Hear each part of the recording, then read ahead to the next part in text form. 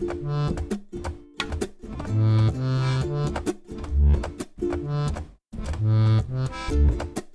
they say here, Pueblo Pequeño Infierno Grande, which is small town, big hell.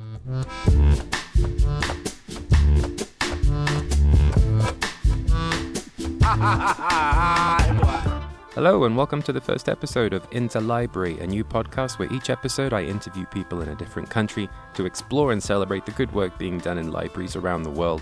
My name is Craig, I'm a public librarian in rural Vermont in the United States. On the next episodes, the Kingdom of Bhutan and Nigeria. But right now, for the first episode, I spoke to 4 different organizations creating and supporting libraries in the country of Guatemala. So first, a quick rundown of the country through some data. There are about 16 million people in Guatemala, and almost 52% of those people live in urban environments. This makes it the most populous country in Central America. Almost half the population is under the age of 19. Around 60% of Guatemalans are Latino-Latina, with almost 40% of Mayan descent. The government recognizes 23 indigenous languages, including 21 Mayan languages, such as Quiché, Quechua, and Cachiquel, to name only 3, but there are a lot of dialects of these languages. About 32% of people work in agriculture, mostly sugarcane, coffee, bananas, and vegetables, and less than 20% in industries such as textiles and clothing, the majority in some form of services. 84% of men are part of the labor force outside of the home, but only 42% of women. Taken over a 5-year period, Guatemala has an infant mortality rate of 26.9 per 1,000 births, and that is the 78th highest in the world.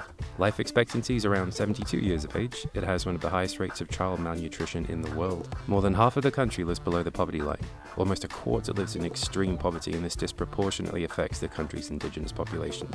Interestingly, publications in languages such as Quiché or Quechua are rare and more expensive because of the translation costs. They're written using standardized writing systems created by the Guatemalan Academy of Mayan Languages to get around the huge number of dialects of those individual languages. Bilingual education, that's indigenous Spanish, was actually formalized during the peace process that ended the Civil War, as were bilingual official documents. It spends about 6% of GDP on health, that's 101st in the world, and less than 3% of GDP on education, that's 139th. It has a 76% literacy rate, which is the lowest in Central America. Interestingly, Guatemala receives more remittances than any other country in Central America, most of which is sent from the United States. That's almost 1/10 of its entire GDP in remittances. Almost 40 years of civil war ended in 1996. It was one of the most brutal on the continent. More than 200,000 were killed, and most of those were indigenous people. There are about 19 million cell phones in the country, but only 34.5% of people have internet access. About 1.6 million people have no access to electricity. Its murder rate is currently the 10th highest in the world, according to the UN Office of Drugs and Crime. These are some useful and alarming numbers, but don't forget that these are still isolated data points meant only to give a suggestion of challenges faced by a country, not to give a picture of what it's like to live in that country day to day for an individual with their own particular intersection of social circumstances. So, on with the interviews. Okay, so this is in 4 parts for 4 different organizations. Part 1, the international NGO the Rieken Foundation. Part 2, Guatemalan NGO PROBIGUA. Part 3, PAVA Guatemala. And Part 4, the Guatemalan Library Association. So, for the first episode of Into Library, on to Part 1.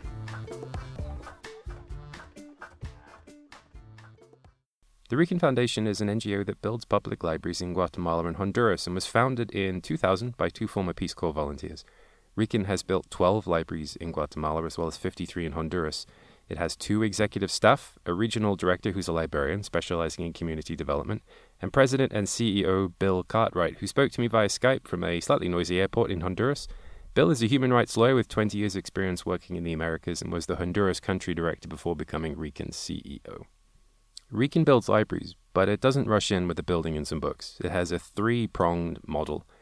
Rieken is one of those parts. The others are the municipality and the community itself. The Rieken Foundation builds libraries and equips them and does all of the training and ongoing training for the libraries themselves.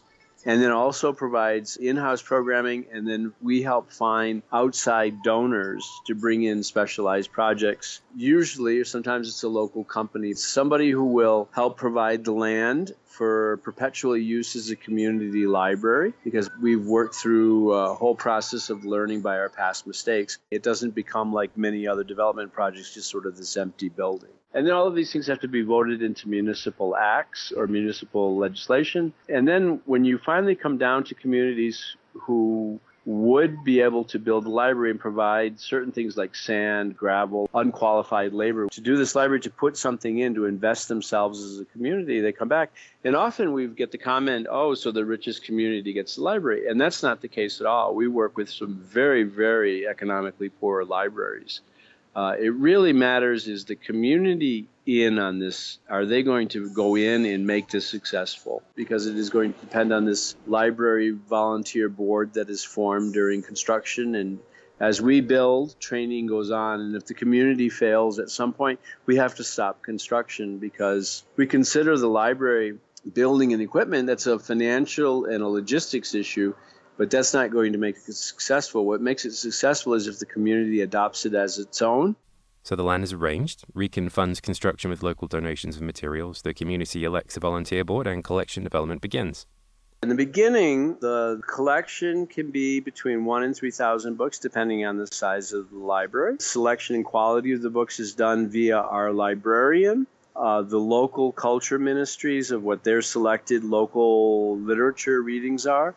And also the library town themselves has choices. We've had issues with towns, for example, even down to we don't want Harry Potter books on our shelves because we don't want witchcraft. And so the collection decisions lie ultimately with the community. The books will be mostly Spanish, some in indigenous languages, less in English. Rieken does have a program that brings locals together to tell stories in local indigenous languages such as Quiche. Because of the various hundreds of dialects of Quiche, for example, in Guatemala, the Language Academy puts it in a neutral Quiche, and then local illustrators will illustrate the story. We edit and publish the book in a very, very high quality so that it's something the communities can be very proud of. And of course, there's a new librarian hired from within that community. Most of our librarians are not necessarily even teachers. They're volunteers who have a certain level of education, but they have to be able to manage a library on a daily basis and do youth and definitely be trained heavily in reading programming. That person is the one who opens the door and often closes the door on these rural libraries. These librarians who do not receive large salaries, they receive these stipends from local governments. And we provide as much training and ongoing support we can because these librarians often have a lot of demands on them, and we try to motivate them and support them as best we can. When we train a librarian, it's often a 2-week program for the first one, and then there's intensive reading training that follows. We often do it in a group because there's much more benefit in a group, because there's a lot of not just training or information of what you do. A lot of our trainings involve hands-on scenarios or exercises or practices, and then librarians are often sent to successful libraries where the librarian who's had years of experience can sort of impart their experiences and their best practices or successes. Each community is very, very different. The Rieken model succeeds when all three parts of this model, Rieken, community, municipality, hold up their end of the bargain. In fact, when they reach out to interested communities in the planning stages, many municipalities lose interest when they realize the financial and logistical burdens a public library can bring. And sometimes this can happen after the fact, as in the public library in the town of Paramos, northwest of the town of Antigua. That board had amazing relations with the mayor in Paramos for 2 terms. Unfortunately, another party won. As often happens, it's from an opposition party to the existing board. There's also a family feud that happened. And the mayor decided, we're no longer participating, we're rescinding the agreement, and we're not supporting the library anymore. The easier path for Rieken as a foundation would be, well, what we're going to do is go work with the new mayor and the old board will be fired. But this is a community library, not our library. We don't make that decision. As long as the existing board without municipal support is working hard and the town still supports that board, we will continue to work with them. Obviously, that means a much weaker library without municipal support. I'd hate to say it, but the town strategy is we're going to wait till the next election, till this mayor is out. But our strategy is no, we have to entice this mayor with new projects, new goals, and show the benefit to the municipality of supporting it, whether there's a family feud or not. As they say here, Pueblo pequeño infierno grande, which is small town, big hell. Again, Bill stresses the importance of these decisions coming from within the community, not just top-down from an international donor. Interestingly, one of the first challenges Rieken always encounters with a new library community in Guatemala is conceptual. A modern library in Central America, which is a sort of an old traditional Spanish or European model library with closed stacks, and you hand a paper through a window and somebody will hand you something and you can sit there and read it right there, but you have to give it back, which is why we allied ourselves for 4 years with the Gates Foundation in a movement called Beyond Access, which really tried to advocate what is a modern library and why government should support these libraries, because they do so much more than just homework. So that's two views of libraries, an older tradition of homework and silence in gated books, or a newer idea of responsive community engagement.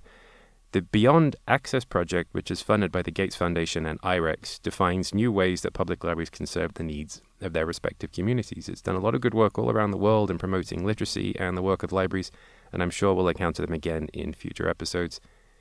This conceptual change, though, means that these libraries not only offer books for loan, but programs in literacy, small businesses, health, and outreach beyond the physical library itself. 90% of the cases, the library is the main meeting place for students, adults, workers, coffee cooperatives, doctors groups. It is the meeting place for communities. There's no such other building in the community. For a country encountering rising drug trafficking, higher murder rates and gang violence, these libraries are welcome neutral spaces that can offer alternate ways to spend time, and these small libraries rely on volunteers. The Rieken Libraries in its 2 countries of operation has over 6,400 volunteers in addition to their paid librarians. I asked Bill Cartwright what he saw as the main challenges facing public libraries, their patrons, their partners, and their librarians in the future in Guatemala. It came, he said, down to 2 words: corruption and money. The books are published on the walls because both countries, Honduras and Guatemala, tend to be very corrupt. We want everyone to see the income and expenditures every month. I think the number one problem in the region is corruption, and I think libraries take a second tier as far as priorities, both on a municipal and on a national level. I think on a municipal level, health and infrastructure, for example, are huge issues. And so when you say, hey, I want a library, a lack of understanding of what a modern library is and what it can do, the advocacy part is much weaker. And so there's sort of a lot of kicking the can around about who should take care of this. Everybody loves a library. Not a lot of people want to pay for the library.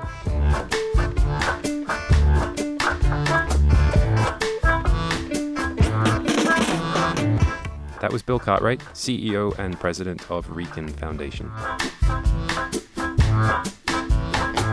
Now, we go to the town of Antigua in the central highlands of Guatemala, where I spoke via noisy Skype to Rigoberto Zamora, founder and head of PROBIGUA, a small organization that has been building first public libraries and then schools in poor areas of Guatemala since 1990. It was originally called Proyecto Bibliotecas Guatemala, or the Guatemala Library Project, where Zamora equipped mobile libraries, buses, to travel to remote mountain areas, but that soon became building libraries at the schools in those places and then building the schools themselves. Due to my embarrassing lack of Spanish, we spoke through a translator, PROBIGUA student coordinator and receptionist Myrna Ortiz. So for PROBIGUA, the process for a new library starts with a letter, and PROBIGUA receives a lot of requests. He received many letters asking for help. So he goes to visit the place, and if he thinks they need it, they really need it, he helped the place. For example, we work with a very small community in the south of Guatemala, and it's very small and it's very difficult to get there. They don't have highways. It's only rocks, and it's very difficult. We need a pickup with a double traction to get there. Double traction is, of course, 4-wheel drive, and PROBIGUA needs it. Guatemala has over 10,000 kilometers of unpaved roads, and that's mountainous territory, and that's almost 60% of all roads in the country. PROBIGUA had 2 buses, and I'll link to photos of them on the website.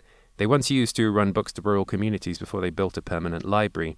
These buses would navigate these rough roads. So building on their success with these bibliobuses, Rigoberto Zamora and his volunteers moved from mobile libraries to physical ones. At the moment, we have 16 libraries around Guatemala. The first library is located in Yepocapa. Yepocapa is in the central highlands, about 30 or so miles west of Guatemala City. I asked them why they thought there was no government help for these kinds of literacy building projects. The government forget that places because they are very, very poor people. So when they ask for donation or ask for building schools, the government doesn't do that.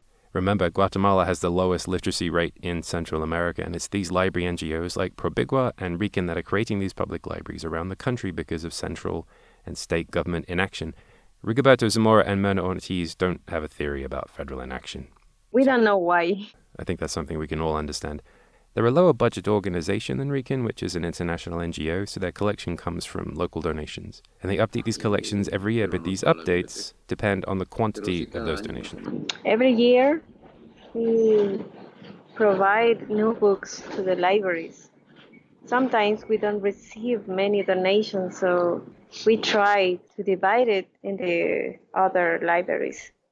Only Spanish, and sometimes books for children are in Spanish and English, like basic vocabulary of English. We have literature in Spanish and books for children.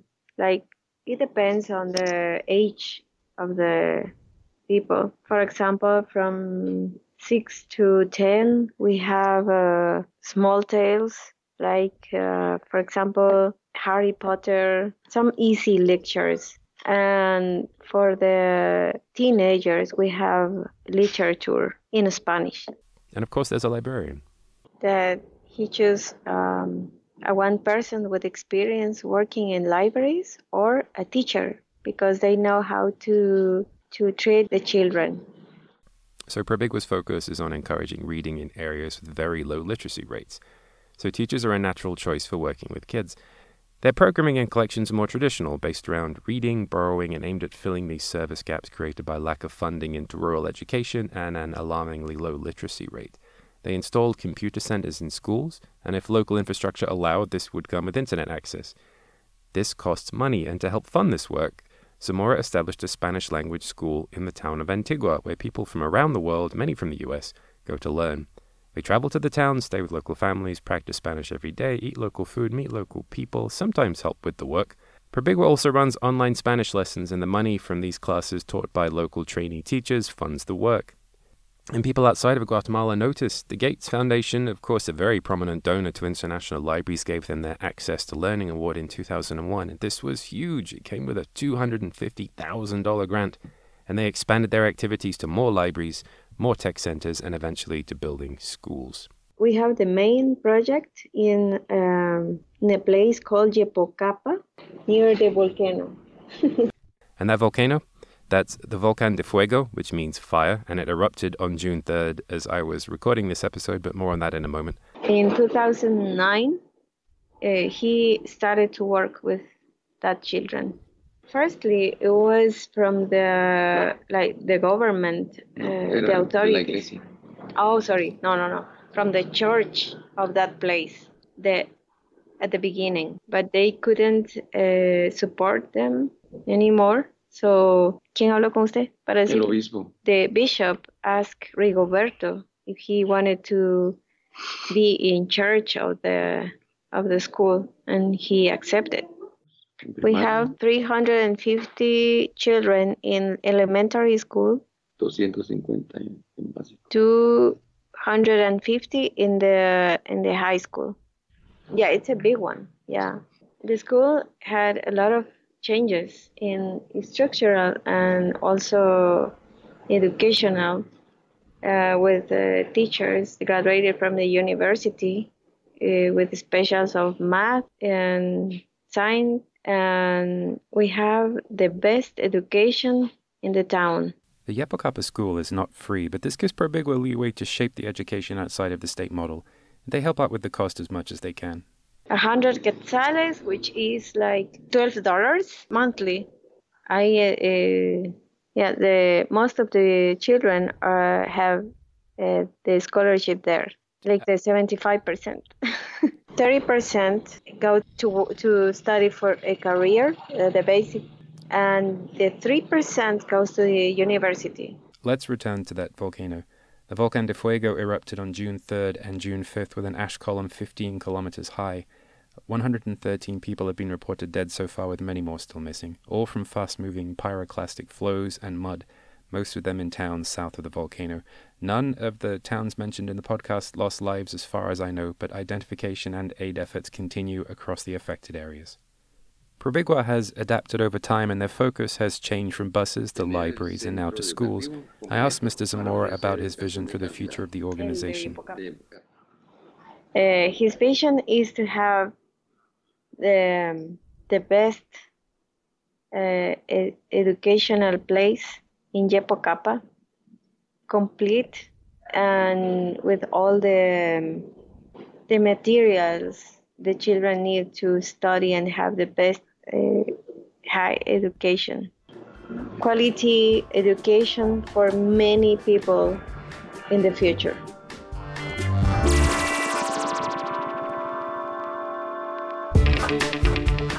That was Rigoberto Zamora and Myrna Ortiz from PROBIGUA, based in Antigua.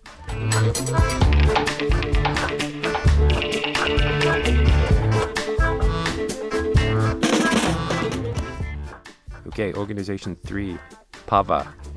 I spoke to the board's president, Cecilia Dougherty, and she told me that PAVA has been around for a long time. PAVA was born in 82 or 83 as a one-year emergency aid relief action during the conflict that affected Guatemala for about 36 years. So a lot of people in the villages were torn in between this conflict, and they, for one or the other reason, they were left with nothing.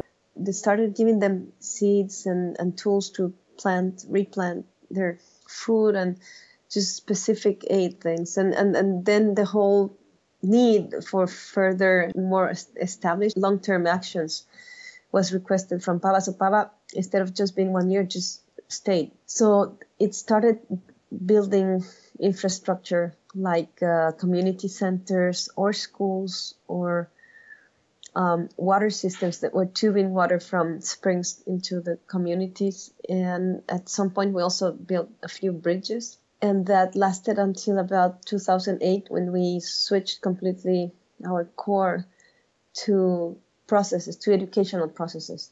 What we bought was a bus, and the bus would visit communities back in 2008. And we had 4 develop the need for a like established library in their communities. They told us they wanted that. So we started working with those 4 that ended being just 3. So like PROBIGUA, their book buses changed into brick-and-mortar libraries, all in the department of Chimaltenango in the southern highlands. In fact, Yepocapa, if you remember, that's where PROBIGUA has their big school, is also in Chimaltenango department. Bill Cartwright of Rieken talked about changing the local people's concept of libraries away from caged books to a community service model, but this was very different. Our challenge was that in our very small villages, people would not even have the concept or the access, or they never dreamt before, I think, that they will have that kind of service in their town. PAVA works this community model into the name of the libraries. They don't call it a biblioteca, a library, they call it something else. Well, our libraries, it's a mix of community center and library. We work in very small villages where most of the time there's no like official buildings or like downtown center. It's very small. The library that we call communiteca, which is it has 2 words, the word community and the word biblioteca would be library in Spanish. So a communiteca will be the place where many things are happening, a space to gather. They have the books, and it functions like a regular library lending books. And we held preschool 2 or 3 times a week, depending on the place, because in most of these areas, preschool is not an available service from government yet. So we are making sure that kids will go into 1st grade with much better skills. Also have leadership programs for young people in the library. So it functions as many things. We have sometimes women's programs. So it's not just giving the space, but also acting on it as leading programs in the space as well. So it has both. I love that. And the town commits to both creating and supporting the communitecas in the towns of La Loma, Panimachevac, and Pachachil. With the years, we have built 3 buildings, 1 for each. And also the building, it's it comes with, agreement and also hours of work from the people in the community. They help build the communiteca. It has a lot of participation from the community. And one of these libraries is very colorful due to the involvement of a renowned architect. You can see pictures on the website. I should say that the call briefly drops toward the end in this clip. Someone at the board got a really great architect from Guatemala to do this design, and he donated his design, and he was on top of the building on the process of building as well. He and his wife, they have an architectural company, but he was involved with us in the process as well, seeing that everything was gonna, the outcome. And it's a very distinctive building, used bamboo for the doors, with doors as colorful as the textiles in our highlands are. That was his idea. If you didn't catch it at the end, that word was bamboo. PAVA doesn't bring librarians into the communiteca, it trains them up. It also draws on expertise from their board. We have trained local people in the community to take care of the library. Young people, young girls especially. We have boys, but it's mostly girls, we'll say 15, 16. We train them to do the preschool activities and everything that's happening there. They are supervised by our field director. Our staff is Marta, the field director, and Araceli, who does the management and accounting, and that's it. At the board, we have Frances as one of the board members, and she's a Montessori teacher, and so she's been the one that put together this like a preschool program that is not necessarily, you don't need a teacher, you can have someone that's not a skilled teacher or doesn't have the titles. We're trying to bring the capacities into the community. The idea is that these libraries will remain even if PAVA is not there. Books are hard to come by when you're as small as PAVA, so they improvise. There's like thrift stores here in Guatemala. We discovered they had children books, very cheap ones, good ones. Those hard, the ones for the babies, that are very expensive. We would buy them there in those thrift shops. And then we got a lot of donations from people we know around, and then there was a big box in a big mall in the city, and people could throw books there for donation, but I think half of our donation was trash.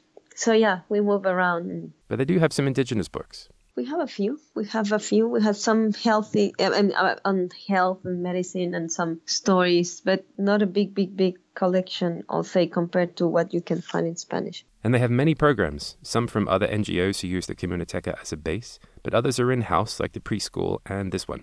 We have the health, and that program is being taught by Marta. What we're doing now is a 2-year program, 1.5-year program with the mothers, where they have 5 topics. They have self-esteem, they have hygiene, nutrition, home economy. I forgot the 5th one, but actually we're graduating our first group on July the 24th in La Loma. So what we try to do with them is just that they learn a few things that can improve their lives, their children's lives as well. Not all the communitecas have computers, but all have access depending on the existing infrastructure in the town. In Panimachabac, we have a lot. We don't have them in the communiteca because the community already had 16 in a community operated, computer room that was not belonging to the school as well. So we made an agreement with the local authorities so they can use those. And then we have 4 in Pachichil and we have 2 in La Loma. There's no internet access on any of the 3 communities yet.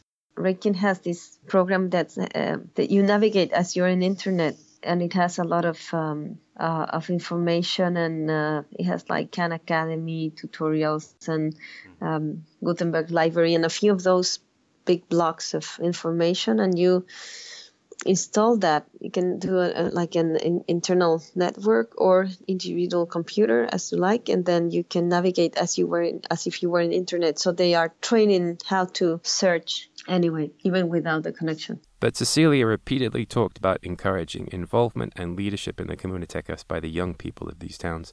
Panimachabac Communiteca recently had a Lego robotics program inspired by a local group, which is something I do at my library, funded by another NGO with which Celia is involved.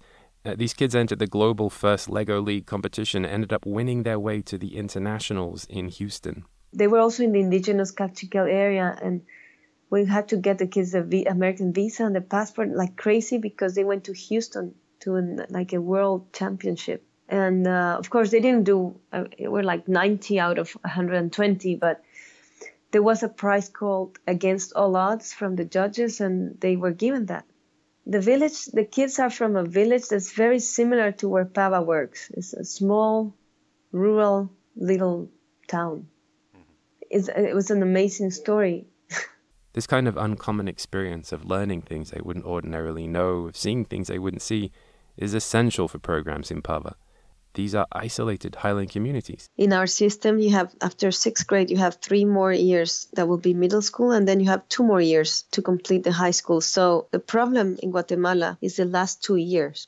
3% of kids in the rural areas of Guatemala have access to those last 2 years of high school. That makes it very difficult for people. I mean, it just opens a huge gap between city people or big town people and the access that everybody else would have in the highlands. The opportunities, I believe, are very, very different. I'm a mother of teenagers, and through the process, I've seen how different my kids' chances are, and opportunities compared to any of these kids who we're working with. The high school scholarship kids are same age as mine. So I can, you see how different their choices are. So when you make sure that to parents that they'll have the money for the transportation and a few extras for other things, uniforms, or it makes a big difference, I think. What we ask for them is that they come to this program that we have, leadership program, where we're closing the circle by having the kids, maybe teaching the moms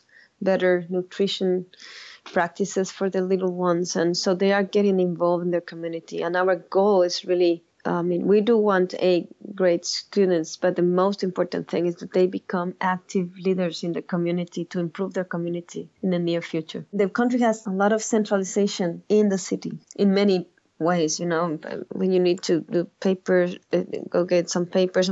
It's improved in the last 20 years, but still, and it's just a lack of good government service in a way that, it's a lot of mountains and the hard access sometimes.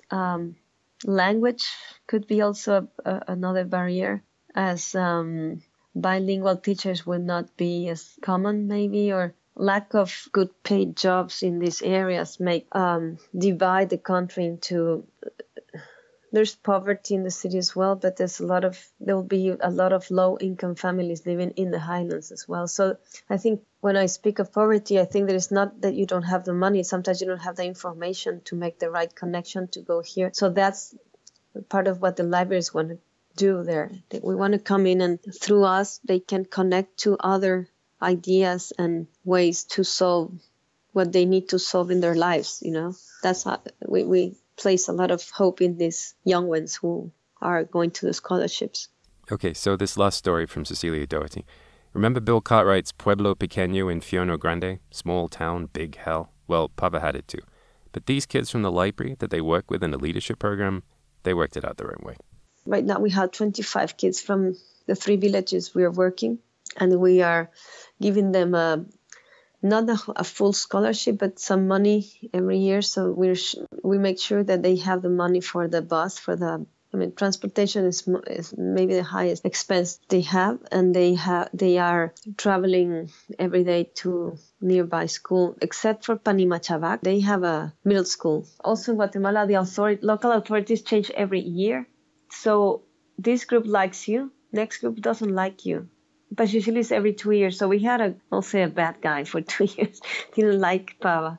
He kicked us out. So we said, okay, we close. So we closed it for a while. And then our scholarship teenagers went to the local authorities, stood there and said, we want to open it. Oh, because they also, with one of their projects, they also won this another organization that was giving money to the best project that will improve community. So they won second place. So they had $5,000. With that check on the hand, they went to the authorities and said, we want the library back. And they did. So now it's open because it was the kids who managed to convince the authorities and open it. PAVA are a small organization, just 3 small public libraries, but even they find fundraising in Guatemala increasingly competitive. We thought we had to close, 2-3 years ago. Very few NGOs would be in Guatemala, and all of a sudden it's full of people. NGOs all over the place, and that getting the money became harder even in the US. But we're surviving, and with 2 people on staff, and it's possible since we are trying to pass as much as we can to the community. We're small. We're not like this big, fancy, but what we do, we make sure it's deep and that is them doing it. We're in the backstage. That was Cecilia Dougherty of PAVA, where small differences add up. Part 4. Part of capacity building is connections. A librarian knows another librarian who knows another. They teach each other something and then teach that thing to someone else. The knowledge spreads, the network grows. But these connections depend on infrastructure and organization. I spoke to Valentina Santa Cruz and Regina de la Vega, President and Vice President, respectively, of the Guatemala Library Association, about their efforts to connect librarians across the boundaries of geography, education, and the digital divide. Regina did a lot of the translating, although both spoke English in times, and they had a lot to say. So the association is going to be 70 years. We have people from different library fields. We have school librarians, specialized librarians, university librarians. The university librarians is the biggest. Yeah, the university librarians are the biggest group. Right now we're working on how to get more librarians from different fields, people from the Rieken Association, from PROBIGUA. So we're trying to get librarians from the communities, okay? Because right now we only have people from the capital. We have invited them to become associates of our association by contacting Rieken. Pero las distancias de sus comunidades les hace muy difícil participar. But the problem is that they cannot participate because of the distance of their communities with the city. She wants to get in touch with them, going to their communities, for them to know what the association is about and invite them to join us. We are trying to use technology to connect with them, but they have connectivity problems, so that makes it difficult to get in touch with them.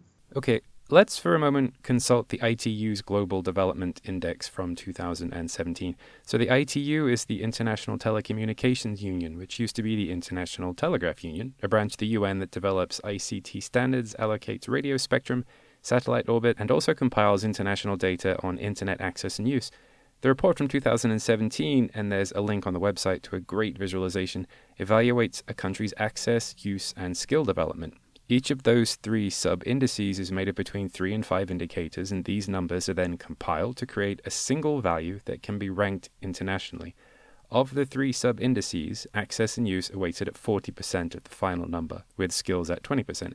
It's really interesting to look through. Now, Guatemala is ranked 125th out of 176 countries. Its percentage of households with internet access is 20.5%, and individuals using the internet is 34.5%. It's a huge divide. Like Cecilia Dougherty, Regina and Valentina are talking a lot about the difficulties of communicating across geography and digital divides, but their big challenge is how to share their professional knowledge and create professional development opportunities with such minimal networks and low access. So they're actively reaching out to the organizations I talked to today, but they hadn't heard of PAVA. Can you tell us who is PAVA, because I don't know this organization? Okay. So we're going to try to contact them. That's so great. So they told me about the organization and how it works. And tenemos 3 asambleas. And we have 3 general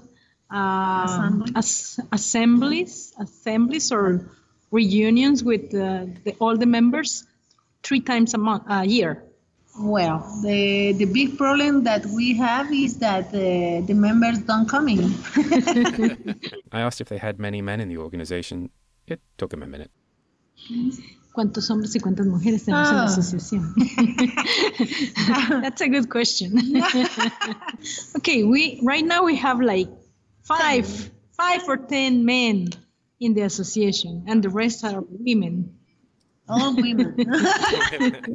So they have professional development and information sharing at their meetings, but they're also very excited at the possibility of legislation that could fund libraries and librarian training across the country. Last year, there was a group of people who wrote the law, the library law, and they presented it to the Congress, but it was just received and they didn't do anything about it. So right now we are trying to give the follow-up for this law, the library law. Okay, if the law is passed, all the libraries will have a support, a legal support, and all the members of all the people who work in a library would have to study the library in the library school, right? Because right now there are many libraries who are being managed or directed by people who do not have any technical knowledge about libraries. If the law is passed, we also would be involved in the creation of the library system, because there is no library system in Guatemala. That would help us to have a budget to build libraries and to support librarians in Guatemala. And the other problem is that laborally talking, the librarians are not registered or are not recognized as professionals in the civil department. And the other thing would be that we would have a dignified salary as a professional, as a librarian, right? They do not consider us as professionals. That's the problem. But again comes the problem of the rural-urban and digital divides. The idea would be that we have to ask the school, the library school, to extend its services or its courses to the rural area to support these librarians who are in very far communities, right? And the best way would be that the school goes to these areas, and having a law would force the school to open different branches at different communities, right? As they said, last year the proposed legislation languished. I asked them if they thought it had a better chance this year. We hope so, but it depends on the political moment and if we have some influence in the Congress. And they're lobbying to present their arguments. In this moment, yes. Yeah, in this moment, yes. We have identified 2 or 3 politicians, and we are asking them for an interview so we can present them the law and express them our intentions and objectives. Guatemala has one library school in Guatemala City and no national library system. So the ABG is very much aware of its position in its region, Central America, and the advantages of communication between the various national associations. We are also trying to revive or to give a follow-up to the Federation of Central American Associations. It was started like 6 years ago, but it stopped. So we're trying to give a continuation to that. Guatemala's situation is similar to the rest of the countries in Central America, except Costa Rica. Costa Rica is the only one who has a law and all the benefits for the librarians, and they also have a library system, right? They also have 2 library schools. The rest of Central American countries are working on them, okay? And Guatemala is kind of in the last position, right? So we are working hard to overcome this. Nicaragua está emergiendo, ya tiene su escuela, pero tiene pocos años. Honduras no tiene escuela. Okay. And Nicaragua just recently opened its library school. So they are trying to develop, right? Honduras doesn't have a library school, and El Salvador has 2 library schools. No, only 1? Okay, they only have 1 library school, but they have a lot of support, and their organization is very strong. And beyond Central America, the ABG is working with IFLA, the International Federation of Library Associations. Right now we are participating with IFLA. We're trying to teach members about the IFLA's objectives. And this is focused on what IFLA is managing, that the development has to be part of the libraries, the library support for the communities. So right now, IFLA is working very hard on two initiatives, the Global Vision and Libraries for the Development of the Communities through the development objectives, sustainable development objectives that IFLA is promoting. Nosotros siempre usamos el ejemplo de las bibliotecas de la Rieken. We always use the Rieken libraries as an example of this type of development. De cómo las bibliotecas pueden apoyar al desarrollo. How libraries can help the development of a community. So these are the Sustainable Development Goals, a framework of 17 interconnected goals from the UN that's part of their 2030 agenda. IFLA promotes and encourages libraries to look at their work in terms of these goals. Some of them are obviously relevant, like quality education, strong institutions, and infrastructure, but libraries around the globe have been using the 17 SDGs to develop programs around sustainability, health, and gender equality, and more. And Valentina and Regina were excited about the role they can play in developing library practice across Guatemala. This is something that will come up again in future episodes. So, following on from that, I asked Valentina and Regina about the role of libraries in a future Guatemala. So we believe that Guatemala is a country that is going on a changing process, and we consider that libraries have a very important role in the development of the communities and the development of the country.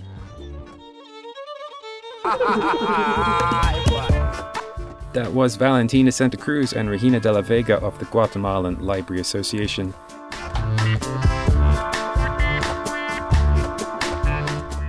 And that was the first episode of Interlibrary. Thanks for listening. This week's music was Blind Love Dub by Jairus featuring Cara Square and is used under a Creative Commons Attribution 3.0 license. There's a link to the song on the website.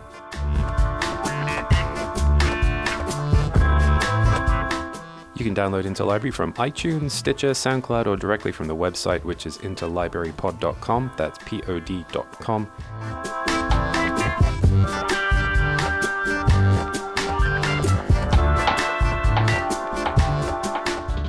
Next episode, I talk to librarians and NGOs working in Bhutan, a constitutional monarchy in the Himalayas with a population of 750,000 people that has had open elections only since 2008. There's a ton of good work there, and I hope you'll join me.